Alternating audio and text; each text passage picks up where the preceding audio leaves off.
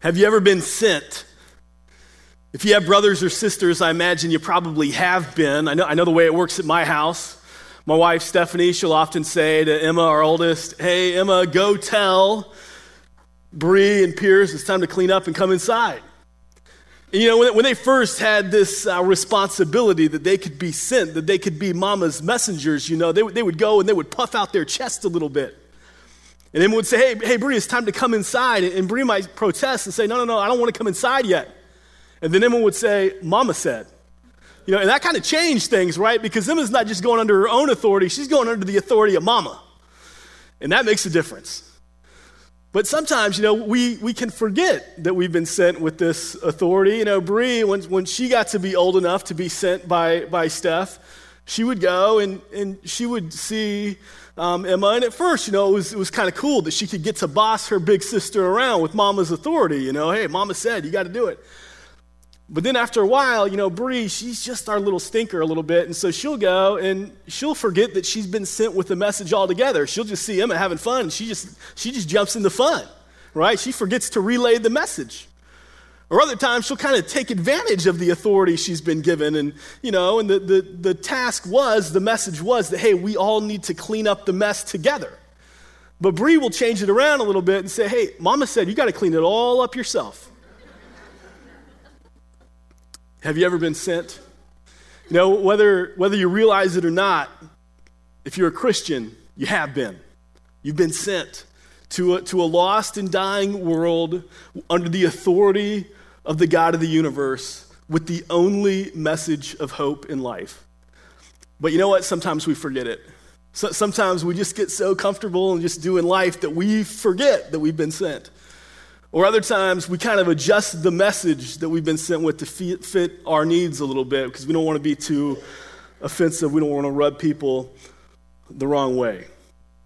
As we finish up this series, How to Live Right Side Up in an Upside Down World, it's a series where we've kind of looked at where Jesus says true happiness comes from, where true fulfillment, real satisfaction, where it can be found.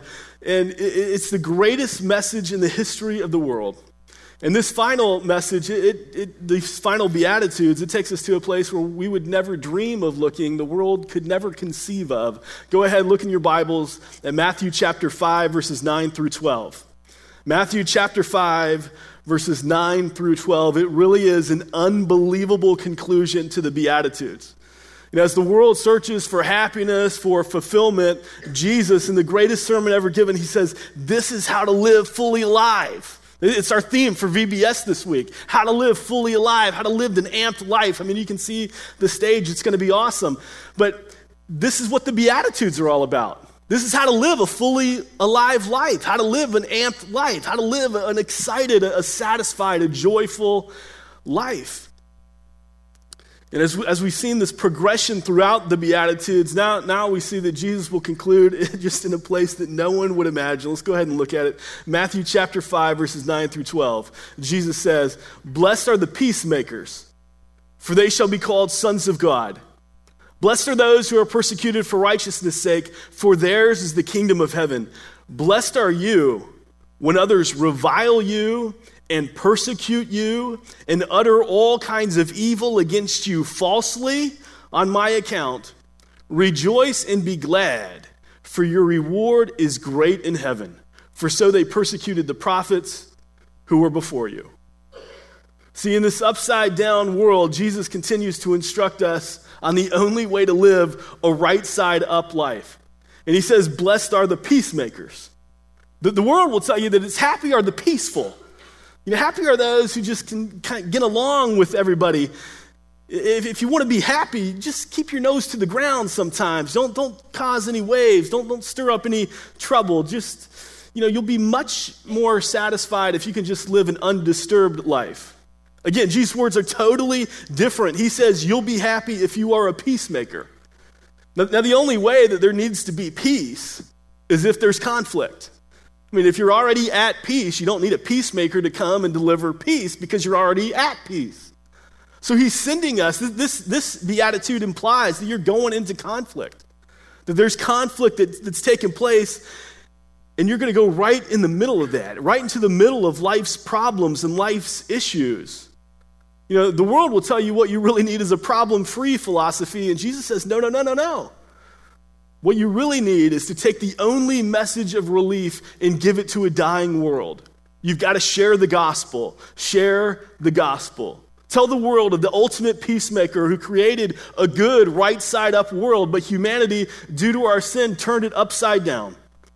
And in this upside-down world, we are separated from God, but God so loved the world that he would send his one and only Son, Jesus Christ, who lived a life that we could never live, and he died a death for us, for you and me, so that we can be reconciled to him, so he could pay for all of our sin, and so that we could be in right standing with him if we just believe that by faith. And he said, this is how to live a right-side-up life in an upside-down world. Now, you got to take this message to the world. You got to believe that. And you got to share with others how they can be at peace with God. Christ made peace for us, and now we're sent with this ultimate message of peace to a problem-riddled world, a lost and dying world. We're told, Paul will tell us that we are ambassadors for Christ. This is who we are. We're Christ ambassadors. It's part of our identity, core to being a Christian, that we've been sent. And an ambassador is one who has been sent into a foreign territory. And you've been sent on behalf of someone else. The marching orders are clear here. Go to this territory, this foreign territory, on behalf of me, and give these people the message that I want them to have. Develop this relationship so that the relationship between this country and this country can be smooth because you're an ambassador. But sometimes we forget that we're ambassadors. Sometimes we forget that we've been sent, because we just start living our lives, and life is busy. We got so many things to do, and the world whispers to us, this is your home. You belong here. Just make a good life for yourself right here. The here and now, that's what's really important. Just make it well here. We forget that we've been sent on behalf of someone else to a foreign country, a foreign nation. We get comfortable because life is good. And after all, home doesn't need an ambassador, And this is home, so home doesn't need an ambassador. But Jesus, he says something altogether different. He says, no, you've been sent. You've been given the gospel of peace by the God of peace. And now you got to go and you got to share. They're not just going to come to you. You got to go. You got to take the message. So we have a tendency to be more concerned about just how things going for us. And, if someone cuts us off on the road and just, what's happening in our lives, then we are concerned about that maybe there's more people at the Walmart parking lot on a Sunday morning than our church parking lot. See, we got to have a heart that says, I'm just dying for these people. I've been sent on behalf of the Almighty God to these people. I'm an ambassador. So I pray that we'll be so convinced of this message, so convinced of our marching orders, so convinced that the God of the universe has put us in this culture at this time with this message of hope. It's the only message of hope there is in the whole world. And it's the gospel that we must share. It's not our message. We didn't invent it. We didn't never come up with the Beatitudes. This just totally flies in the face of human wisdom. But this is the message of God. And so when we speak his truth, we speak with his authority. It's his authority that backs us up. And he says, hey, I'm sending you to be a peacemaker, to be an ambassador.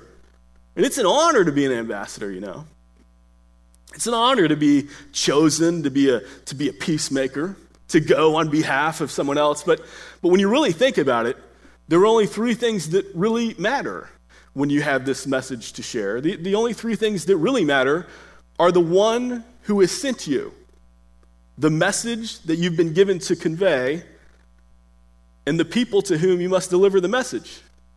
After all, when you get right down to it, those are the only three things that really matter. The one sending you, the message you must convey, and then the people to whom you must deliver the message. It's kind of like when you get something in the mail, you get a letter in the mail. And, you're excited. Who would write me? And this is really exciting. Someone decided to write me a note.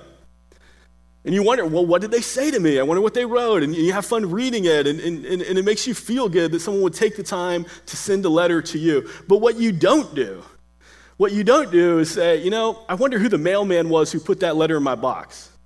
Because, if it only came from this one mailman, if it came from any other mailman, I don't want to read it. I only want to read the letter if that one mailman put it in my box. No, none of us do that, right? Because it doesn't really matter. The mailman is ultimately inconsequential. The main thing is that the message from the person gets to you in the proper message. It's who is sending it, on whose authority has the message been given, the message itself, and the people to whom the message must be given. And that's kind of a humbling thought.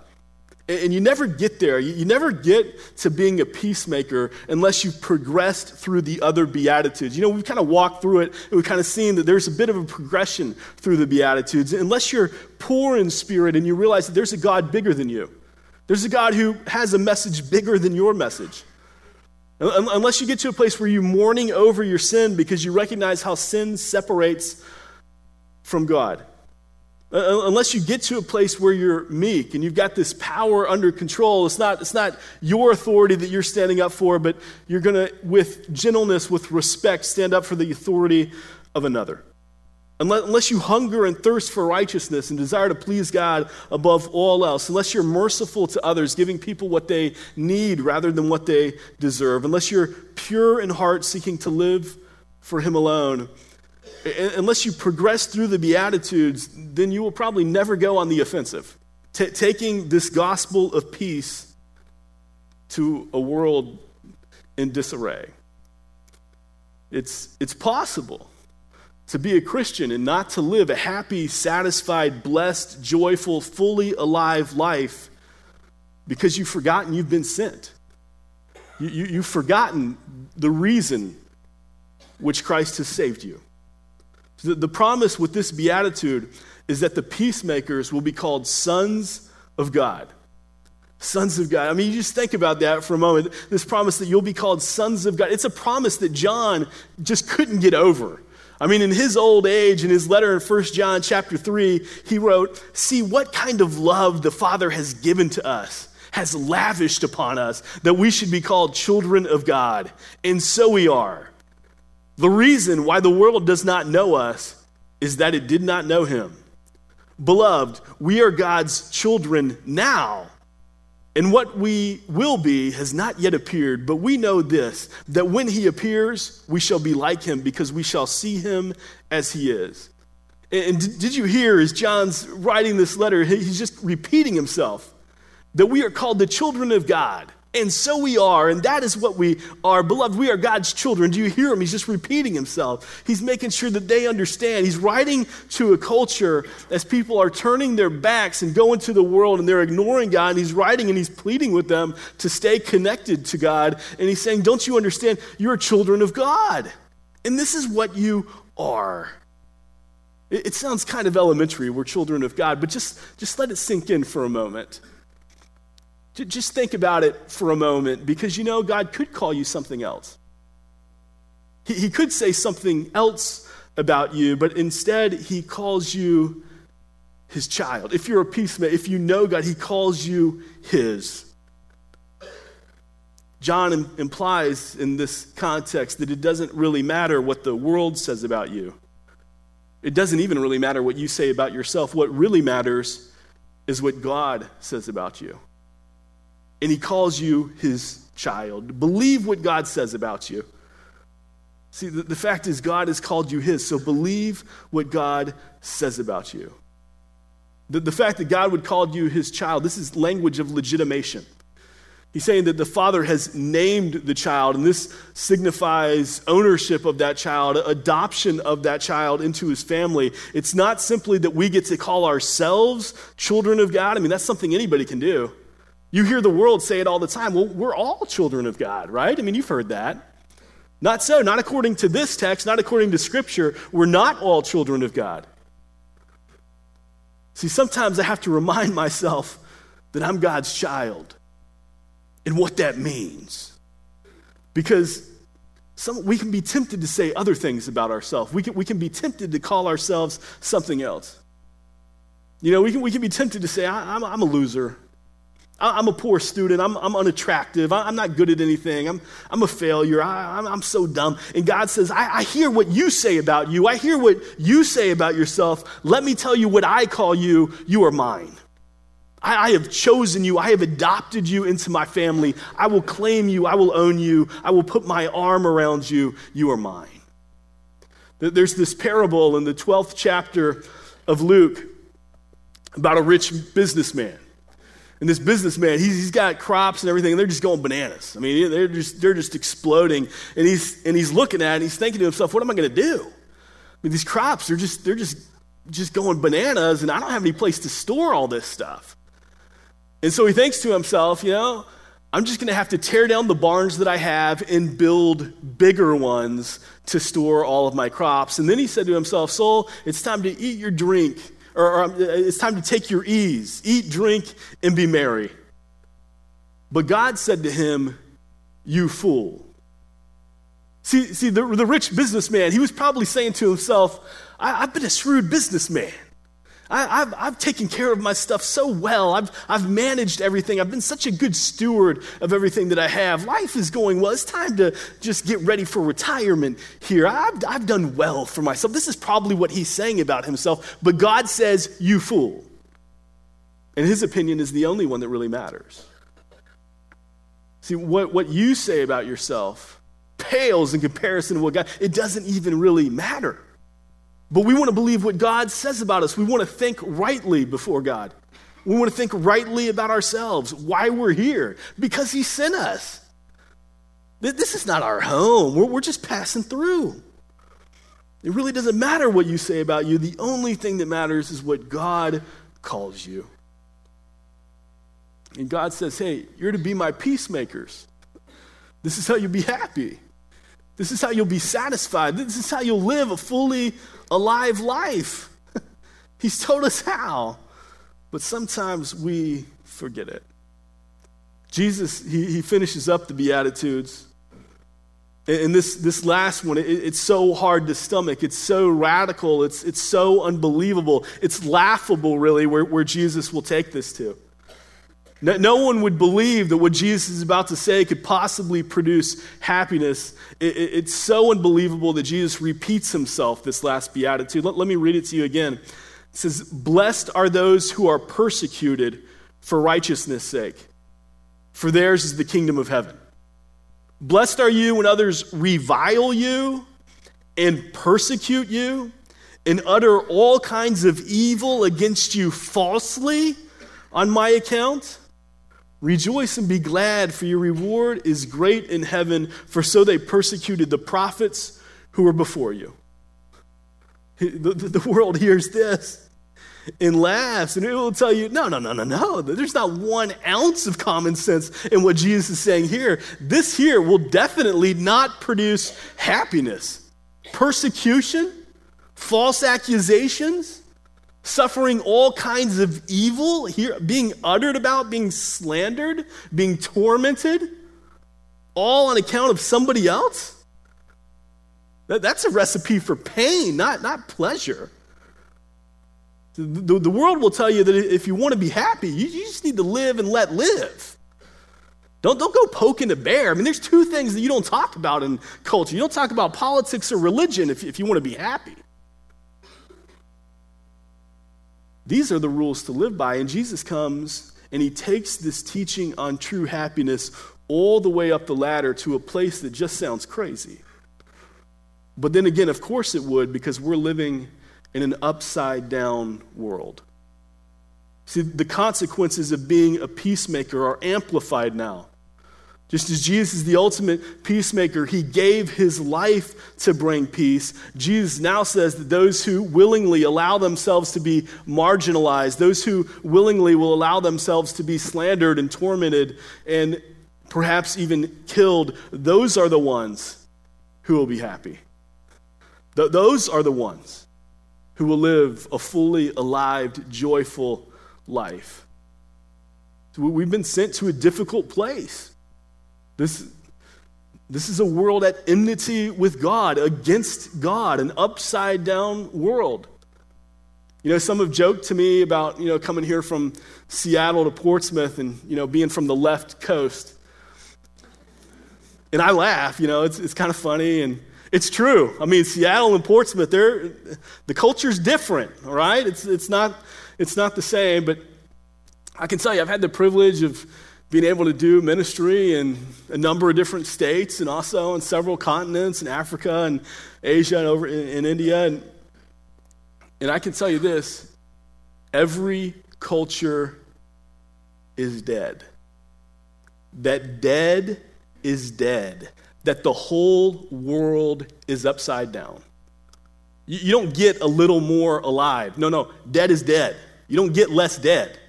Dead is dead. And there is no political message, there is no self-help book, there is no amount of worldly wisdom that will bring life. It is exclusively the gospel of Jesus Christ that can make a dead man alive.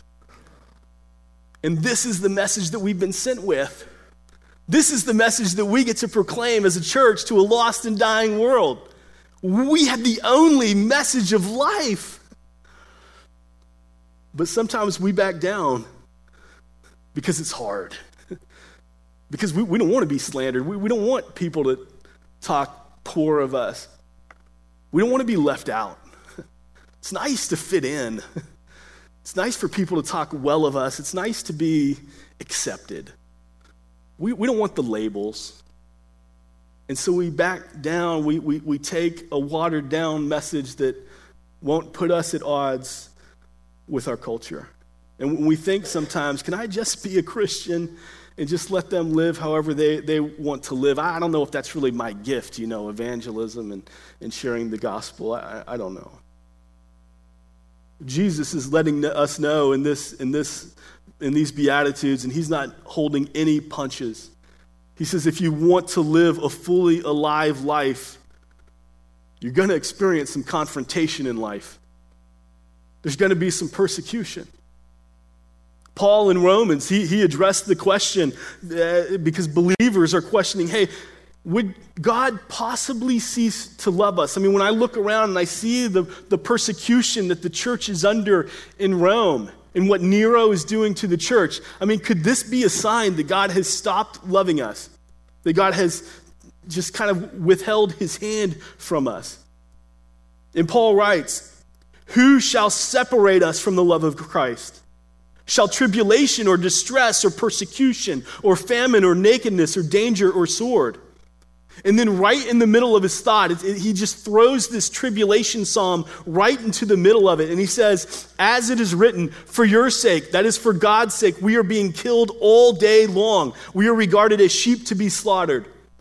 Paul, right in the middle of his thought, he gives us this prophetic description of what will take place during the tribulation times and the martyrdom of believers that will happen there, all for the sake of God. And he is anticipating the question. But Paul, surely, when I look at my fellow Christian, I see them being burned alive, and I see them being impaled, and they're being drowned, and they're being lit on fire, and they're being beheaded. I mean, surely this is evidence that God has stopped loving us, that he stopped protecting us. And then Paul answers that question, and he says, no, in all these things, we are more than conquerors through him who loved us. For I am convinced that neither death nor life, nor angels nor rulers, nor things present nor things to come, nor powers, nor height, nor depth, nor anything else in all creation will be able to separate us from the love of God that is in Christ Jesus our Lord. Of what manner of love is this? What type of love is this? What country or universe did this love come from? A love that conquers death, a love that laughs in the face of evil, a love that stands by no matter what, no matter the demons or the powers, a love that will never separate. What type of love is this? It is only the love of God. This love cannot be found anywhere else. And he says, this is the message that you've been sent with. And this is the God who stands behind you as you proclaim that message, that he will love you no matter what, no matter how difficult things get when we share the gospel. His love stands behind us, that the victory has already been won. And so there is no room for passivity. There is no room for timidity. It's like when you've been sent with the message from mama, you just puff out your chest and you say confidently and boldly, "Mama said," because mama has a lot of authority in the house. God has sent you and he has all authority in all of the universe. So we get to proclaim this message with boldness. Gently, respectfully, lovingly, but at the same time, boldly.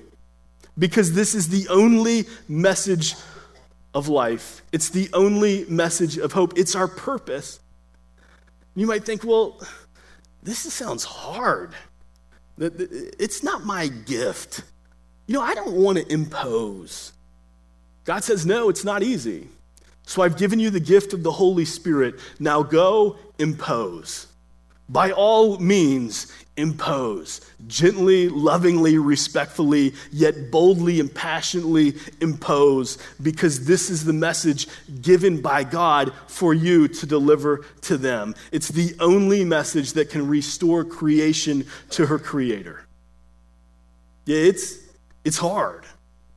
But having trained a lot of people to have gospel conversations, trained many people for mission trips and things like this, I've never had one person come back to me and say, Steve, I really wish I wouldn't have done that.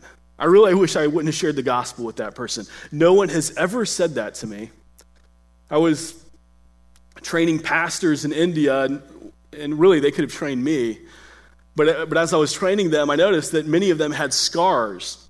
And so I asked them, hey, I noticed you have a lot of scars. They're like, well, why do you all have scars? And they said, well, when they go into these remote Hindu villages, that the Hindu priests there, they get upset. And so they send their hitmen after them. And they come back and they got scars. They're risking their life for the gospel. And I asked, well, do you ever get afraid? Do you ever get scared as you go? And they laughed. They laughed at me and they said, no, this is why we're here. This is our mission. This is what we're supposed to do. How could we not do this? It's the same thing. It's the same response that Peter and the apostles had in Acts chapter 5. I encourage you to read it this afternoon if you get a chance. The Sanhedrin, they want to shut them up. They want to shut up the apostles, and they're pondering possibly killing them. And what they end up doing is they flog them, and they beat them, and they threaten them, never speak of the gospel again. And then Peter and the apostles, they leave after being flogged. I'm sure they're limping, they can't stand up straight, they're hurting, but at the same time, they were rejoicing that they were counted worthy to be persecuted for the sake of Christ. They were living a fully alive life. The world looks at it and thinks, how could you possibly rejoice at such a thing? Say, well, this is what I was made for. This is what I was created to do. And when you live what God has created you to do, there is happiness. There's joy. There is happiness in being harassed. It's almost unexplainable to anybody else, except that when you're living the life the way God intends life to be lived, there's joy. There's joy. It's an unexplainable joy because we're living in an upside-down world. The world would never think to look there. But God says this is the only way to live right side up. I want to just read through the Beatitudes with you one more time. Beginning in Matthew 5, chapter 1. It says, seeing the crowds, he, Jesus, went up on the mountain. And when he sat down, his disciples came to him, and he opened his mouth and taught them, saying, blessed are the poor in spirit, for theirs is the kingdom of heaven. Blessed are those who mourn, for they shall be comforted. Blessed are the meek, for they shall inherit the earth. Blessed are those who hunger and thirst for righteousness, for they shall be satisfied. Blessed are the merciful, for they shall receive mercy. Blessed are the pure in heart, for they shall see God. Blessed are the peacemakers, for they shall be called sons of God. Blessed are those who are persecuted for righteousness' sake, for theirs is the kingdom of heaven. Blessed are you when others revile you and persecute you and utter all kinds of evil against you falsely on my account. Rejoice and be glad, for your reward is great in heaven. For so they persecuted the prophets who were before you. even after a series like this, I know that some may protest and say, Steve, those are great words. They're beautiful words. They're sweet words. They're the type of words that are nice just to put in fancy letters and hang up in a house. They're the kind of words that look good just stitched on a pillow. But this is not really the way the world works. That if I really tried to live like this, it's a dog-eat-dog world. You got to look out for number one. You don't want to make any waves. You got to live and let live. That's how you get ahead. That's how you can be happy. See, that's how the world works. Jesus, maybe he doesn't quite understand the modern world and how it works. Jesus says, I know how the world works. I'm trying to get you to understand how the kingdom works. Because if you understand how the kingdom works, you will live right side up in an upside down world. Heavenly Father, we thank you that you have given us the only message of life, the only message of hope. And God, more than that you've invited us to be a part of sharing this message to others. You give us the privilege of being your ambassadors, of being peacemakers, that you've sent us into a lost and dying world with the good news of the gospel. And so God, even tonight, as we prepare for VBS and the awesome week ahead, there are many here who look forward to just sharing this gospel of peace to kids who need to be reconciled to their Creator. So right now, I just want to give us as a church just a few minutes just to pray for VBS, for all the kids who are coming, for all the leaders who will be sharing the gospel, that gospel conversations would happen. Just go ahead and take a couple moments and pray for that. You can come forward to the stage if you'd like.